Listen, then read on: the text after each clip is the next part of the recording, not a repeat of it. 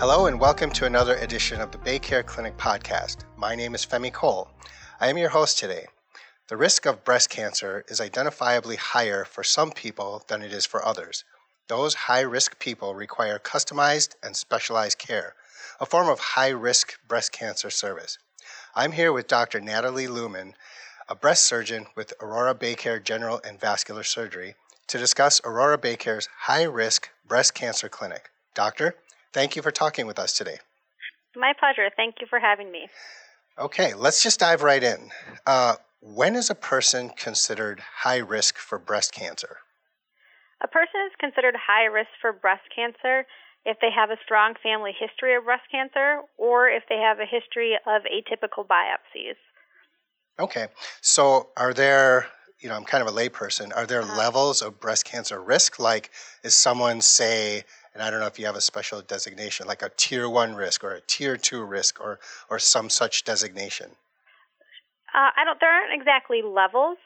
We generally quantify people's lifetime risk of breast cancer and compare that to someone who's average risk.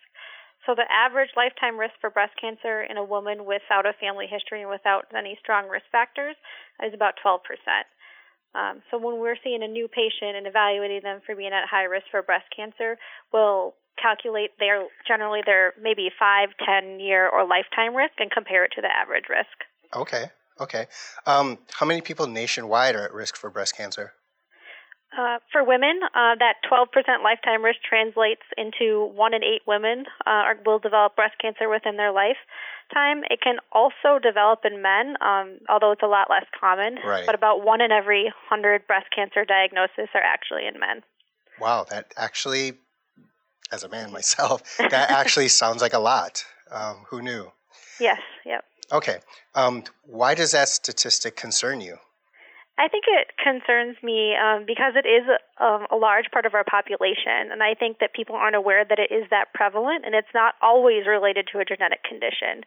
We started this high-risk screening program to identify people that are going to be at high risk a lot of the times from having a family history of breast cancer. Mm-hmm. But a lot of women in the general population develop it sporadically. And so I think that statistic concerns me because I don't think that everyone knows that they really need to start getting their mammograms at age 40 and that you should do it annually so that we can detect things earlier and treat them earlier. Right. Yeah. Well, on that note, what are you and your colleagues doing to help decrease or at least better manage the number of high-risk breast cancer patients? So we recently developed a high-risk breast cancer program at Aurora Baycare, and we are doing that through the patients that come into our mammography department at this time. And so anyone that comes into our department is screened with a series of questions so that we can calculate their lifetime risk of breast cancer. And then depending on where they fall on that spectrum, we will then contact them, invite them to come be seen in our breast care clinic. Or once a week, we're doing a multidisciplinary high-risk clinic where they can meet with multiple providers at once. Wow, that's fascinating stuff. So what disciplines then are involved in this breast cancer clinic?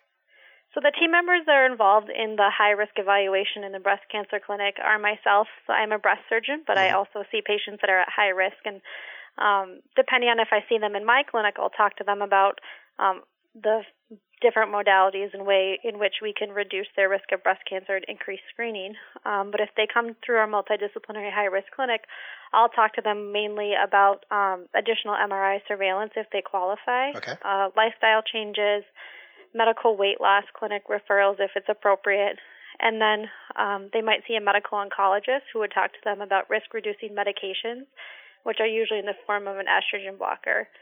They'll also see a genetic counselor if they are at significantly high risk, and we'll also talk to them about smoking cessation if appropriate. Okay.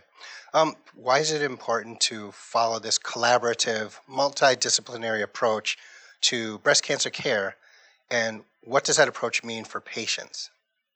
I think it's important because each of us has our own, subspecialties that we're interested in and we're passionate about, and that kind of comes into breast care prevention and surveillance in different ways. So it's important that, each person see the appropriate provider. And so that's sort of why we wanted to start this high-risk clinic, to make it easier for patients to see all these providers and get these opinions all at once. so it limits the number of visits to the hospital. And I also think it helps provide, a greater picture of their overall risk when they're hearing from it from all different aspects of medical care. Hasn't this been the norm, though? I mean, what's unique with the high-risk breast cancer clinic offered by Aurora Baycare? It's actually not the norm in our surrounding states or necessarily across the country that we have high-risk screening clinics. Generally, we hope that patients come in and get their annual screening mammogram at age 40, but if they don't find anything on them, they may not realize that they're actually at increased risk for breast cancer.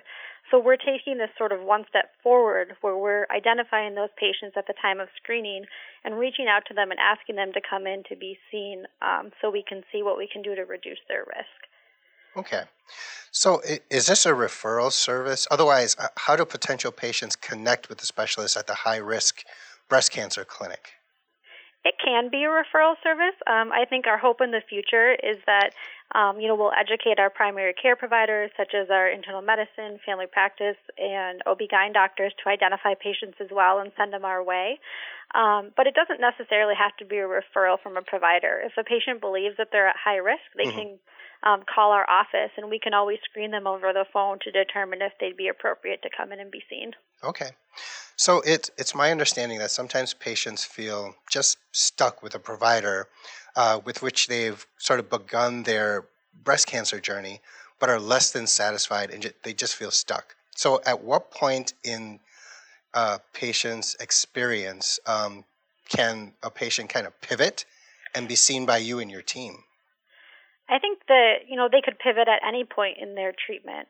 We're happy to see anyone, at any point in their diagnosis, whether it be like just after the diagnosis, if they're mid-treatment, if they've already had treatment and they're just being seen for surveillance at that time. We're happy to take a look and have them come into our clinic at any time.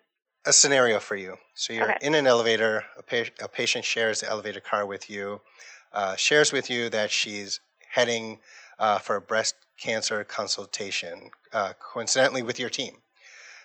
She's been identified as potentially being at risk, higher risk for breast cancer. What do you say to this person? She's sharing with you that she's nervous.